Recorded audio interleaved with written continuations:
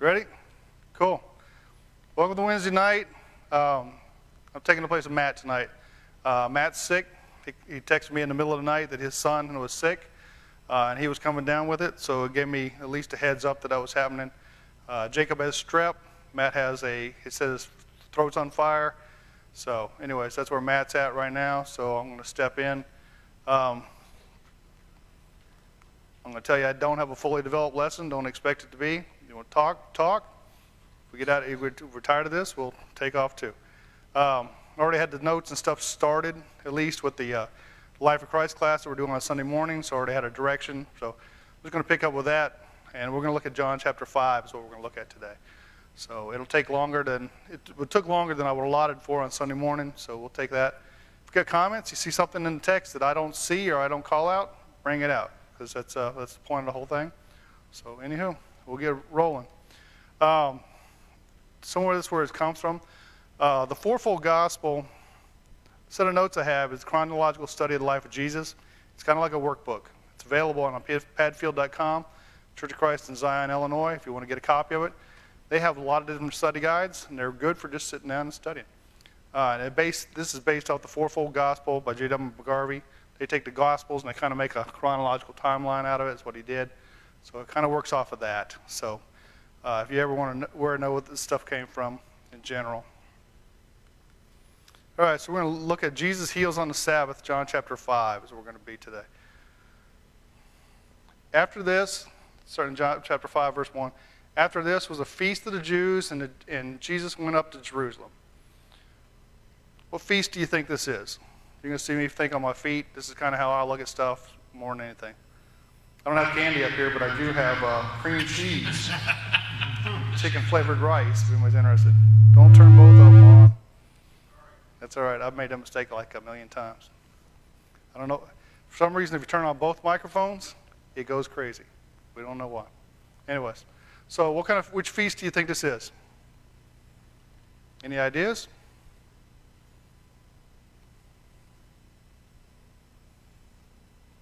No guesses?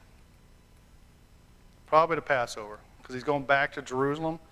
Most of the other feasts, they kind of take care of them wherever. Is it Purim? You can go back to Jerusalem, or you can take it otherwise. Looking at the notes and stuff, I'm not looking at the text. This is probably Passover. What's significant about this? How long was Jesus' ministry? We pretty much know the answer on that. How long do we think Jesus' ministry was? Jamie? 3 years. About 3 years. The way we figured that out? How many Passovers you see? You see four Passovers. This is basically the second Passover. So he's been in ministry about a year is what you see. So you're about 1 year in. Verses 2 and 3, another is in Jerusalem by the sheep gate, a pool, in Aramaic called Bethesda, which has 5 roofed colonnades. In these lay a multitude of invalids, blind, lame, and paralyzed. What do you think Bethesda means? Any wild guesses? Anybody speak Aramaic at home? Jamie? Blind? No, it doesn't mean blind. But you can kind of take it from the context. These people who are blind, lame, and paralyzed, they come here in hopes of what? Healing is a good guess, isn't it? It means house of mercy, which is what they're really looking for too. They're really looking for mercy. So house of mercy is what Bethesda means. So who came from its mercy at Bethesda? Like I said, it says the blind, the lame, the paralyzed. These people come here. How do you think they get there?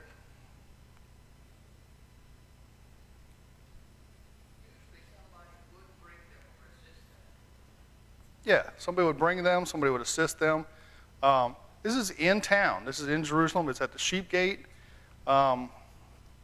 It's not like it's a far away place, but you're right. This is how they'd have to get there. Somebody had to bring them there. And picking up verse 4, waiting for the moving of the water. This isn't in the text in the ESV. It is in some other versions, but not in the ESV. Waiting for the moving of the water, for an angel of the Lord went down at certain seasons into the pool and stirred the water. Whoever stepped in first after destroying the water was healed, whatever disease he had. So this footnote gives us, or part of the text as you want to look at it, gives us more information about this pool at Bethesda. Some of the notes I saw said that this isn't in some, they think this might have been a side note to kind of explain things and creeped into the text. Regardless, without it, we'd kind of be at a loss of what it means to. So why were they waiting at this pool? What were they waiting on? There was a Jewish tradition that angels came down and stirred the water, and he was the first to get in there, and he would have all this miraculous power. That's it. The tradition says that an angel comes down, stirs the water, first one in is healed. You know, I looked at several commentaries and stuff. This is an amazing thing to me, and you don't see it elsewhere. You don't see what caused this, why is it there? Is it real? Like you say, is it a Jewish tradition? Did it really work? I don't know, but it's something a question that hits me is what and why this pool? Were there multiple places, around that? Is this the only place that you could find that there was this healing just took place? Or was it just a tradition? So, and I don't know. Like I said, it's a question that hits me. Verse 5, one man was there who had been an invalid for 38 years. What problem did he have?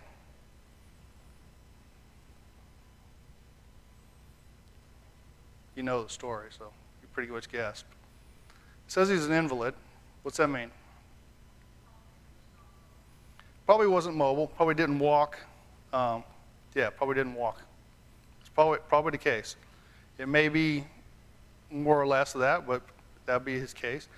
We saw that there's the blind, the lame, the what else was there? Blind, the lame, the paralyzed. Do you think other people came here too? People with cancer? People with, I don't know, anything and everything?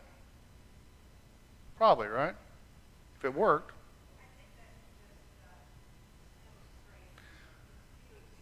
A few examples. Yeah, I think that would be a few examples. When I was in college, I played golf a little bit, and we used to play a golf course out in Melbourne that had 9 holes, and they did not have golf carts. So we'd walk, and sometimes you'd hook up with somebody else in your group. And we hooked up with this one guy once in a while. He seemed to always be there. And we found out he walked 36 holes a day. And he did this every day because he was off on disability. And we always wondered what kind of disability a guy had that could walk 36 holes of golf and swing a golf club, carrying your clubs. Any guesses? We don't know. We always figured it was a bad haircut or a toothache or something like that. It was kind of our guess. But anyways, he didn't have a problem like these people have. So, yeah.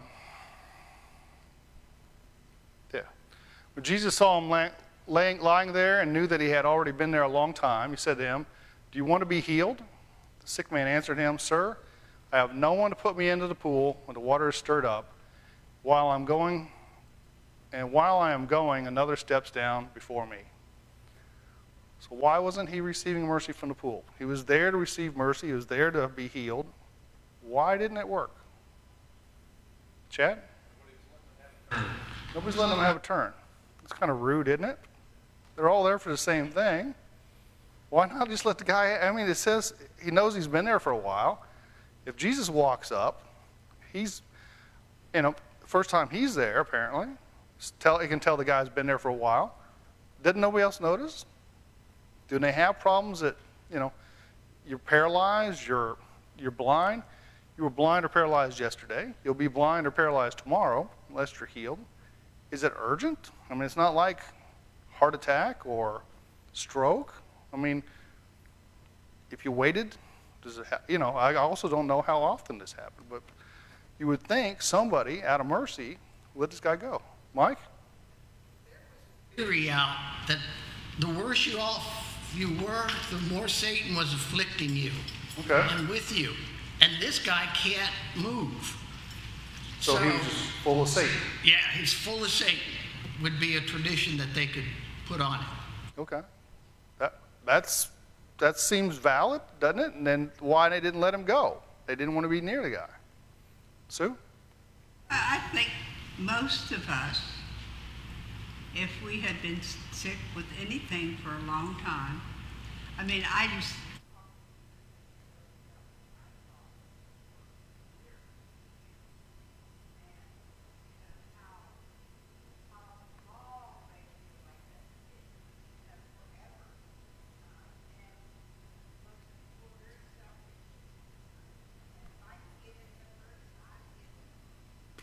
Yeah. If you get in, get healed by whatever it is, you do it. The flip side of that today, you call and you're sick. How long does it take to get into the doctor's office? A month? 2 months? You know? It takes a while, doesn't it? It takes a while. I remember being in the doctor's office. The doctor called the neurologist. They told him 6 weeks. They said he'll be dead before then. So, you know, you don't ever want to hear something like that. But it does. It takes a while. It's not who's next. You're just going to wait. Picking up in 8 and 9, Jesus said to him, "Get up, take up your bed, and walk." And at once the man was healed. He took up his bed and walked. So how does Jesus solve his problem? How did you expect him to solve his problem? Let's start with that. How did you expect him to solve the problem? help him in the water. What's that? Help him get in the water. Help him get in the water. Wouldn't that be the easy thing, right? Put him on the edge right there, and water stirs up. Just push him a little bit. That would have been the easy thing, wouldn't it? But it's not what he did. He didn't do it that way. So what did he do?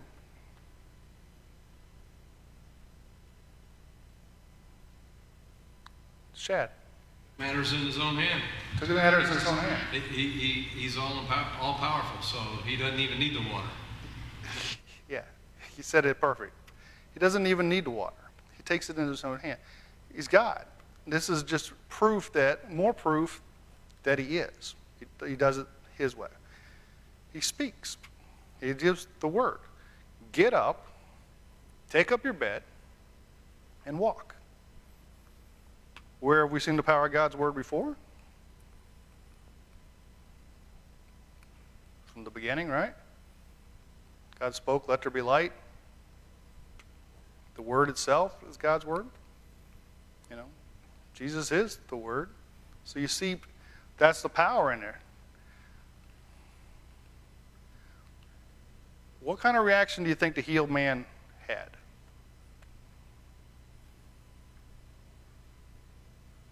Chad? Everybody's waiting around to get in the water, and they just didn't talk to Jesus. You know, that's a really good point, right? Y'all been coming down here for days. All I got to do is listen to this guy.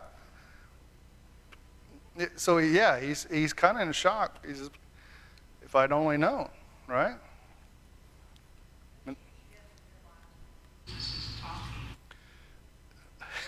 No, he doesn't realize. I don't think he fully gets it, does he? Probably doesn't fully get. How far up do you think he has to get? You know, do you think he just feels like, you know, yeah, okay, I'll get up. Sure, I haven't walked in 38 years. Sure, I'll just get up. Does he feel it when he gets up and he stretches? You know, I mean, the man's got atrophy and everything else, but does he stretch? Does he walk? Peter, you learned to walk here again recently, right? Yeah. How was that first step feel? Well, it was a big step forward because I didn't know if I would be able to do it. It was a joy to know that I could do it. Yeah. This guy had that same kind of feeling, wasn't it? Chad? Put yourself in that guy's shoes as we're talking about this. Think about everybody thought they had to get in the water to be healed. Jesus healed this guy with his words.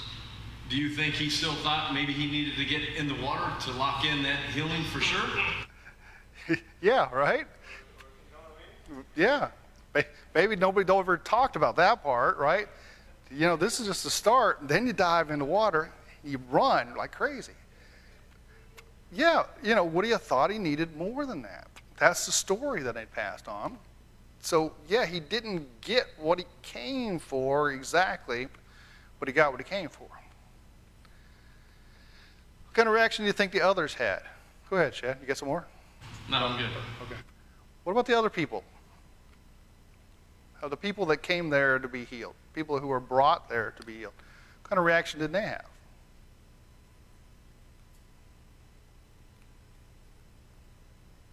Chad? They may have thought, well, I hope his healing lasts, because nobody gets it that way. We get it from the water. You know, that's probably, the skeptic point of view. You're probably right. That's probably a good point. You know, people I've seen healed, and they got in the water first, and they go. I hope that one lasts. That look a little weird, a little sketchy, but we'll see, you know. Check it out on the news. We'll check the social media feed later, see how it's working for them. Sue? Maybe can I be next? Can I be next? Over here, buddy, over here. Yeah, anything and everything, right? Jamie? Probably thought he was just like messing around about being like unable to walk the entire time. There are probably some naysayers that thought, yeah, he's been faking it this whole time, and now he gets up for this carnival act. There's probably people that way, right? There's people today that will say that. Read this story 2,000 years later, and will say that. Chad? Benny Hinn. Benny Hinn. Yeah, He'll heal you. there you go.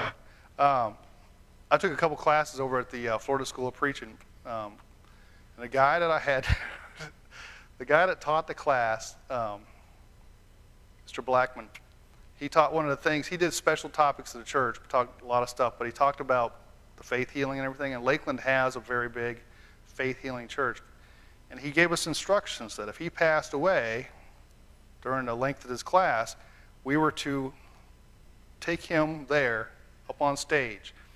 He said if he got up and, you know, if he could bring him back to life, everybody had to change. But yes, that was the proof that he wanted. So, yeah.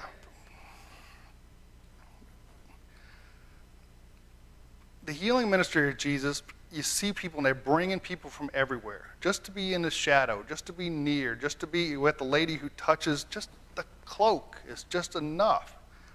You know, what you wouldn't do. It's that powerful. And yeah, the other people, I think that probably been most of them's opinion. It's like, I need that. I've got to have that. Did I put on there? No. What did we not see with Jesus? Jesus just speaks. Get up, take up your bed, and walk. There's no showmanship, right? Alakazam, nothing like that, right? No pay me money, no get the media here. He just speaks and makes it happen. A whole lot different than you'd expect. But that's how it was done. The other half of verse 9, now that day was the Sabbath. So the Jews said to the man who had been healed, it is the Sabbath, and it is not lawful for you to take up your bed. So we got the reaction we've heard from the reaction of the guy, the reaction of the people. But the Jews, the Jewish leaders, it's not just the Jews, it's the Jewish leaders, because I mean, you're in Jerusalem, they're all Jews, right? By and large. What kind of reaction do the Jewish leaders have?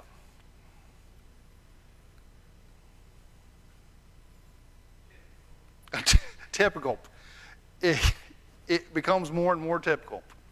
This is pretty early on in Jesus' ministry, and you start seeing it, but for the next 2 years of his ministry, I mean, until the last minute, you see this. You see this. They're just, anything that he could do wrong, he did it wrong. It wasn't, oh, he healed the guy. The guy's never walked, and he healed him. It's, he did it on the wrong day of the week.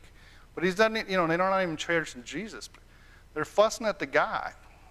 You haven't walked in 38 years, but now all of a sudden, you're carrying your bed. It's not lawful. Today's the Sabbath. You can't just carry your bed.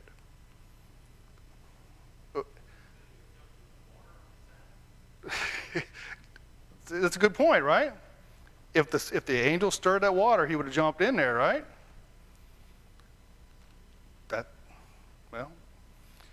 I got a question, kind of the idea. You're right. He would have jumped in the water, right? They were expecting to. He knew what day it was. They all knew. So yeah, he would have jumped in then too. So what does he do? He picks up his bed. Is that really forbidden? Is that, Shad? To.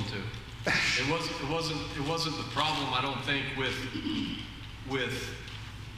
being told to pick up his bed. It was the problem that they didn't think Jesus should have that power. You're probably right on that. Because at the end of the day, everybody else there is going to pick up their stuff and go too, some form or fashion. So you're probably right. It's just Jesus invoked them to whatever, and they're just upset. So what did they expect him to do? Like Brent said, would he have jumped in the water on the Sabbath? So the man gets healed. Apparently that's allowed. Like you say, you could jump in the water. If you're healed, you're healed. But the law he broke, the rule that he broke, was he picked up his bed. So what did they expect him to do?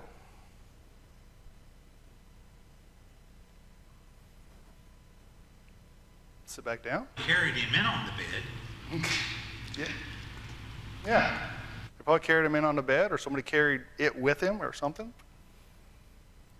So what do they expect him to do? Just, what? She's been doing her hand. Oh, sorry. Sorry. That's okay. That's what Jesus told him to do.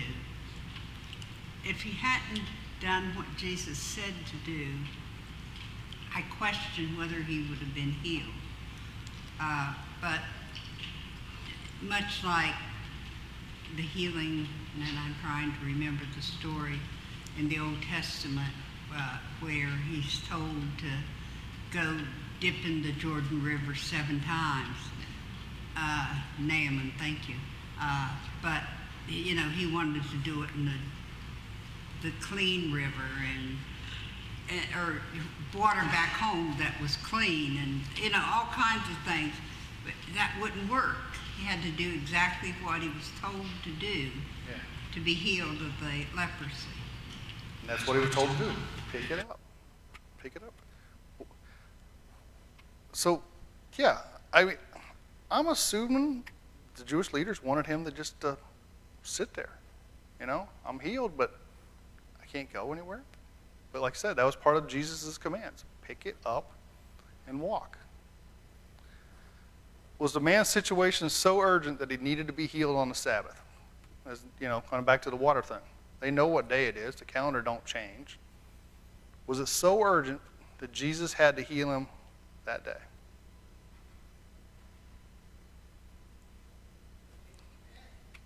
It depends.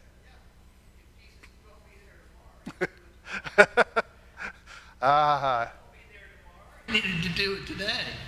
You're right, and that's really the crux of it. It really is. Where he is when it's going to happen. Okay? Well, it is urgent because Jesus was going to do it then, and the guy didn't have an opportunity to make it to the water. So it was very urgent for him. Very urgent to him. Yeah. Yeah, I don't think Jesus chose to do it on the Sabbath. Like Mike said, that's where he was on that day, and that's what happened. You think he would have ordered the man to break the Sabbath? I guess that's kind of where I'm trying to get to. If they're fussing at him at the guy for breaking the Sabbath, would Jesus have made him, ordered him, commanded him to break the Sabbath? Chad? I think they were making these rules up as they went along because they didn't respect Jesus' authority. Yeah. Somewhere in the rule book did it say, do not carry your mattress on Sabbath? I don't know. You carry your right hand, but not your left hand. Right. Go counterclockwise around the pool. You're probably right. I can't imagine that there was some set of rules. If you're sitting by the pool and you get in, you're healed, you must just lounge around the pool until the sun goes down. It wouldn't, would you just leave all your trash and come back and get it later?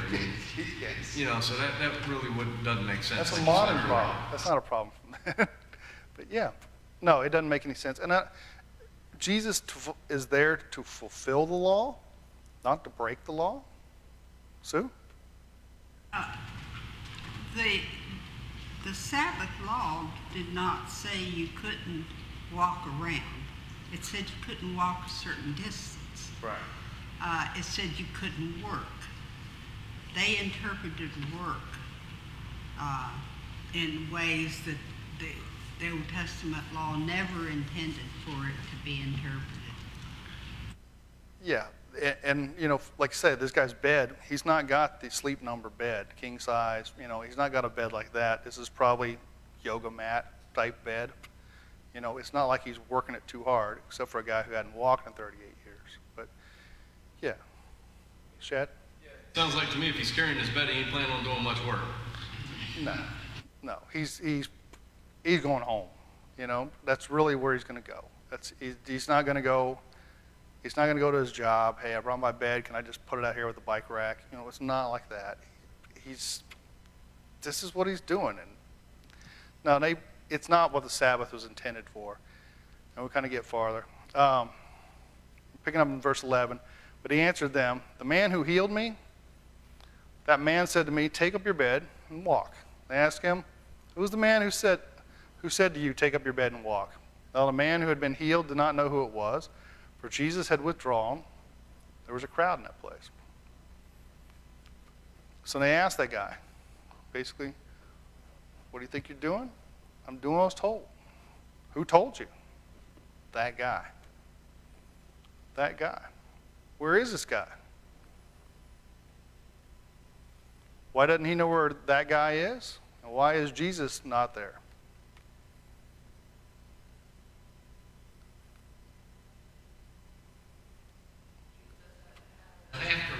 Of exiting stage right.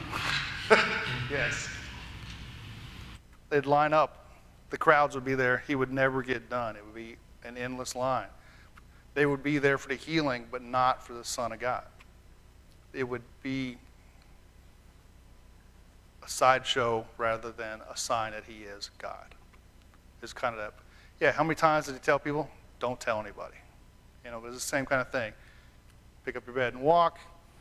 And he just, while that guy's figuring out what's going on, he just disappears. That way he can't just, that guy did it to me.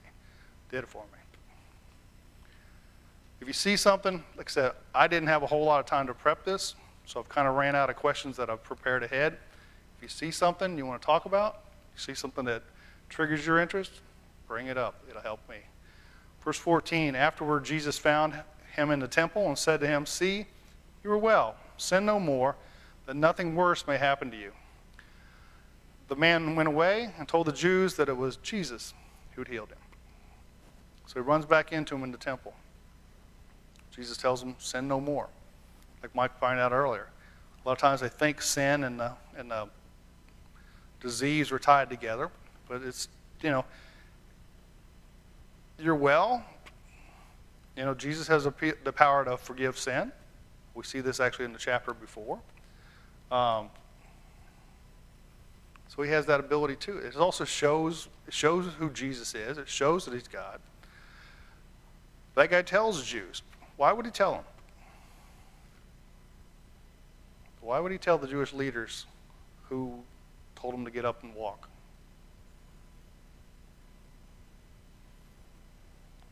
I don't think he knows how upset they're going to be. You know?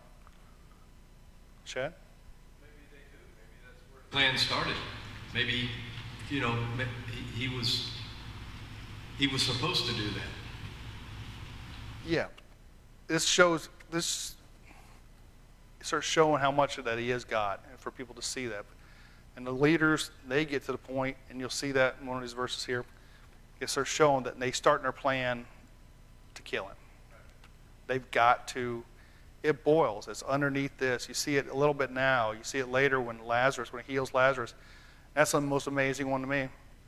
This great miracle that he brings the guy back from the dead. And they're like, no, that guy has to die. So yeah, you start seeing it bubble up. It's all the way. 16 and 17, and this was why the Jews were persecuting Jesus, because he was doing these things on the Sabbath. Jesus answered them, my Father is working till now, and I am working.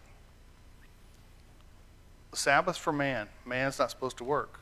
But if you're not man, if you're God, does God work on the Sabbath? He did, right? He's still God. Mike? Doing what I've done for so long, there are a lot of people, a lot of preachers who get up and preach this, and if you put it in context, Jesus is saying just the opposite. You're doing something to glorify God, glorify God. Yeah. Yeah, that's it. You're doing something to glorify God, let it be shown. This isn't work. You know, God's still working. This isn't picking up a load. This isn't, running a business. This is God's work. Like I say, he still works. The sun still comes up. That pool could have been still active. Can you be healed on the Sabbath? Period. We can be forgiven on the Sabbath. We can be forgiven on a Sunday. We can be baptized on a Sunday. Same, you flip that. It doesn't have to happen one day a week. It can happen at any time. That's how God is. He continues to work. And Jesus is the same way. He continues to work.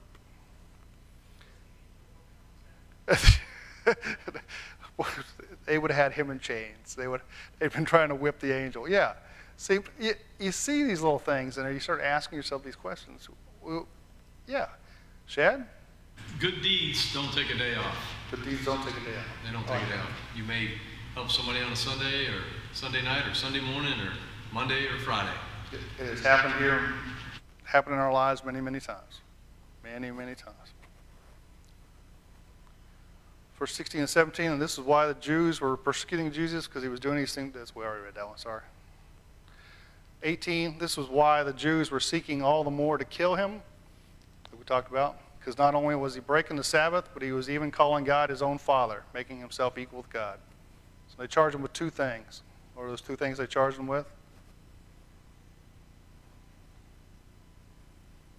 They don't take him to court on it, but, they're fussing about him doing two things. Sabbath Working on the Sabbath, and equalizing himself to God. equalizing himself with God. That's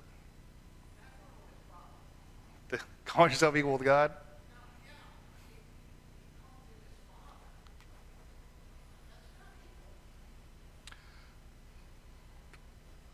No.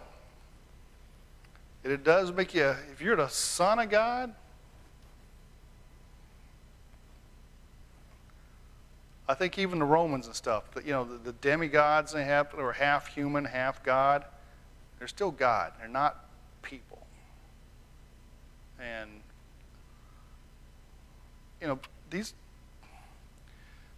they're looking for the Messiah too. They know what the Old Testament says about the Messiah. They know he will be God. So I guess, I don't know. Sue? It may appear to them that this man looks like he could be the Messiah, but he's not saying the things they want him to say. And so therefore, they are fighting it tooth and toe now. Yeah. They saw these miracles just like everybody else. They did. But he was saying, you're a hypocrite. You're not living the way you should live. You're keeping other people away from God. They didn't like that. Yeah. You got God in man's image. He looks like a man. He walks like a man. He eats like a man. But he's not what they're looking for in the Messiah. He doesn't match that. Shad? Trying to simulate that if, your father built a business and handed it down to you, you would be as equal as your father in that business. You would be as equal, in that business as your father. So if you were in charge, people would come and answer to you.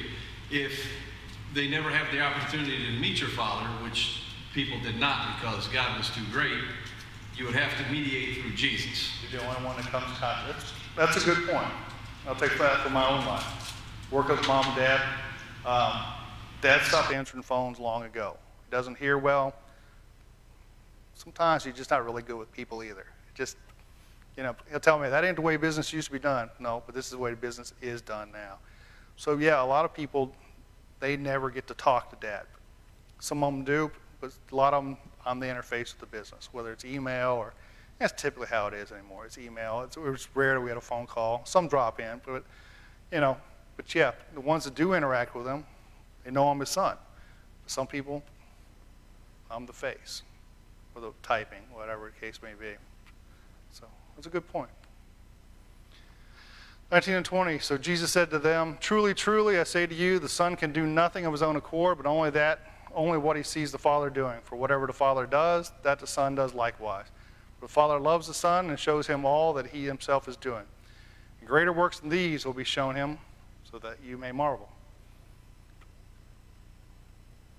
If you didn't know, truly, truly, or verily, verily, my understanding is that's also amen, amen. So just a side note there. Yeah, he's not doing anything on his own accord. This all comes from God the Father. Whatever the Father does, he can do likewise. But he can't go above the Father. He's not going to be above that. He's not going to come up with new stuff. And there's going to be greater works. And we know there are. There's greater works coming. For as the Father raises the dead, gives them life, so also the Son gives life to whom he will. For the Father judges no one, but has given all the judgment to the Son, that all may honor the Son, just as they honor the Father. Whoever does not honor the Son, does not honor the Father who sent him. Who says, the Father can raise the dead, I can raise the dead. Did we see him raise the dead? We've seen him raise the dead. Son gives life to whom he will. This points to what? What's this point to? More than just people coming out of the grave, right? Sure. The everlasting life. That life that was dead to sin, that we don't get to be with God. This is a life that we get from that. To whom he will. The Father judges no one. The Son is. He's the judge. 24. Truly, truly, I say to you, whoever hears my words and believes him who sent me has eternal life. He does not come into judgment, but has passed from life to death. So, this is part of it too. We talked about he spoke to the guy, pick up your bed, walk. You hear the words of life. You hear these, you believe them, you act on them. That's what really happened with the guy at the pool. He heard the words, he believed he could get up, and he did it. And that's what we have. We hear the words, we believe it, and we act on it. And that's how you pass from death to life. Truly, truly, I say to you, an hour is coming and is now here when the dead will hear the voice of the Son of God, and those who hear will live. For as the Father has life in himself, so he has granted the Son also to have life in himself. He has given himself authority to execute judgment because he is the Son of Man. Don't marvel at this, for an hour is coming when all who are in the tombs will hear his voice and come out. Those who have done good to the resurrection of life, and those who have done evil to the resurrection of judgment. So this is what? The day of judgment, right? This is the end. And this is how it's going to happen. You're going to hear the voice of Jesus. Those who were asleep, those who were dead, those who were in the tombs will come out of that. And if they've been faithful to the gospel, resurrection of life. If we haven't, resurrection of judgment. And he has the authority to do that, and that's what he puts with this. I can do nothing on my own. As I hear, I judge, and my judgment is just because I seek not my own will, but the will of him who sent me. If I alone bear witness about myself, my testimony is not true. There's another who bears witness about me, and I know that the testimony that he bears about me is true. You sent to John, and he has borne witness to the truth. The question they really have is he God? Is he the Son of God? He acts like he is. Is he? If he testifies, he answers it himself. Are you the Son of God? Later we see when he's on trial, they ask him that question. You call yourself the Son of God? What's his answer there? You say I am. If you believe it, I am. If you're not, well, he can't convince anybody else. He can't just tell people, I'm the Son of God. But he says there's witnesses. Who did he say is a witness to him being God? The Son of God. John the Baptist. John the Baptist is a witness. That's what he was there for. He was there to bear witness to Christ is coming, to prepare the way. 34, not that the testimony that I receive is from man, but I say these things so that you may be saved. He was a burning and shining lamp, and you were willing to rejoice for a while in his light. But the testimony that I have is greater than that of John. For the works that the Father has given me to accomplish, the very works that I am doing, bear witness about me that the Father has sent me. I'll be honest, I'm treading in territory that I'm probably not prepared to talk about, or not really fully studied on it, and it looks like it's getting deeper than I don't want to step on myself or do something wrong. So the first part of the story is easy to see. And like I said, I didn't have a whole lot of time to prepare. So if everybody's got it okay, I think you guys okay with stopping this study right now? I know there's good stuff still in another 11 verses, but you want to read them or see what you see, or do you want to? We'll finish it up. Don't let me be dumb. How about that? And the Father who sent me has himself borne witness about me. His voice you have never heard. His form you have never seen. And you do not have his word abiding in you, for you do not believe the one whom he has sent. You search the Scriptures because you think that in them you have eternal life. And it is they that bear witness about me. Yet you refuse to come to me that you may have life. So Jesus pulls out another witness. The Father has spoke of who I am. This is my Son, of whom I am proud. So the Father's bore witness. He said, you guys yourselves, you're searching the Scripture. The Scripture is also known as the Word, which he is. The Scripture, the Old Testament, points to him. It points to who he is. But I don't believe that. It says, you do not have his word abiding in you, for you do not believe the one who is sent. They're reading it, they're searching it, and they're looking for information to bear witness against him rather than bear witness of who he is. Can you imagine that? Can you imagine trying to pull true stories, not true stories, but information that points to Christ, they're trying to use it to point that he is not Christ. Sue? He's speaking to were able to actually read the scrolls. They had the opportunity to learn what the Scripture said. They weren't like the common, ordinary man that just heard whatever was said at the tabernacle or at the temple or at the places that they would go to worship from religious teachers. That's all they had was what word of mouth. Yeah. But these men actually had, yes, and they were knowledgeable. Most of them, a lot of them could quote the first 5 books of the Old Testament. They had just decided what they wanted, and this wasn't what they wanted. It wasn't him. Yeah, these guys had the privilege. Like I said, they've had the privilege of touching the scrolls. As scribes, they've had the privilege of copying the old scroll onto a new scroll and double checking it, triple checking it, knowing how many alphas are in Genesis, knowing how many omegas are in there, counting them. As kids, they've memorized the first 5 books. Privilege, privilege, and privilege. Their job is to read, to learn, to study. At this point, they're looking for the Messiah. That's the number one job going on. But you're right. They're using it for something else. They're building their own kingdom. They're building their own set of laws to keep people out. Some of it is inflicting their own laws. The common person is only heard orally if they're allowed in the tabernacle, the synagogue. If they were able to go to Jerusalem for the feast, or they heard it from mom. They've only heard it orally. They've never seen, touched that hard copy.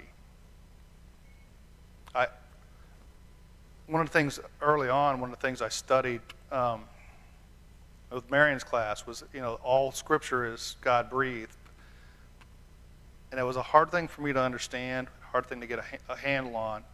That everything he wanted in the Bible was in there, and anything he didn't want in the Bible wasn't in there. It's like you always knew there had to be stories or something. But anyways, I've come to my own grips with that a lot better than I should have. But I know there's some old copies of stuff.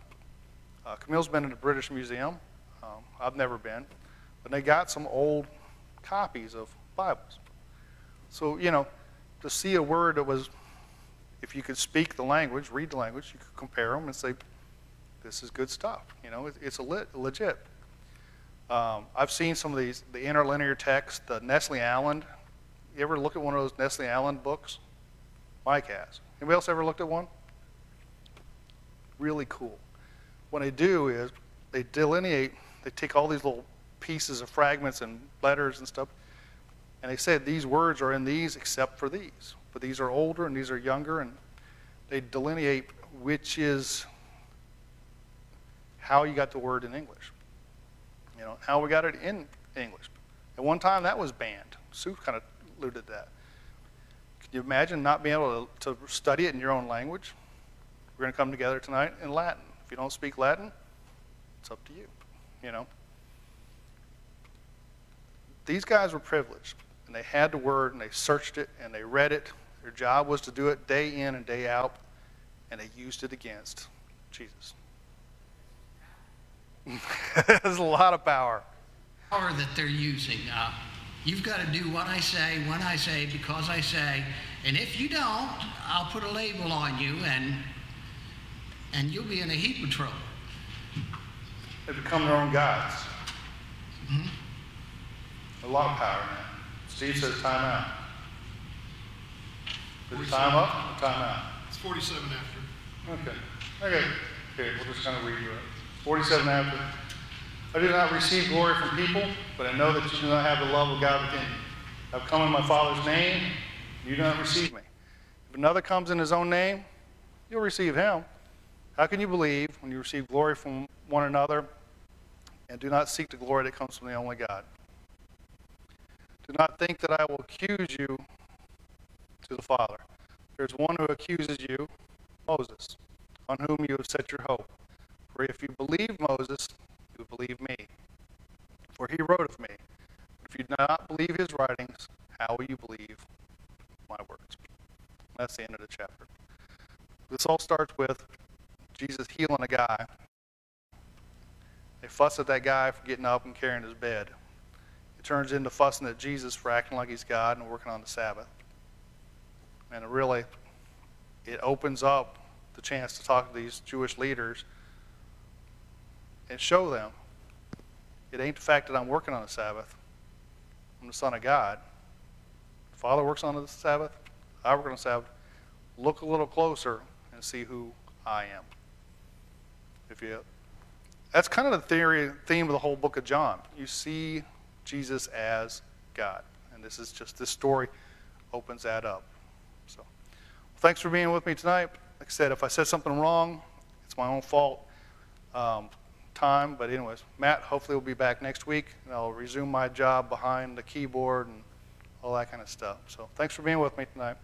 And if you feel left out that you didn't get cornbread mix or spaghetti sauce, come get you a can of that for answering a question. So thank you.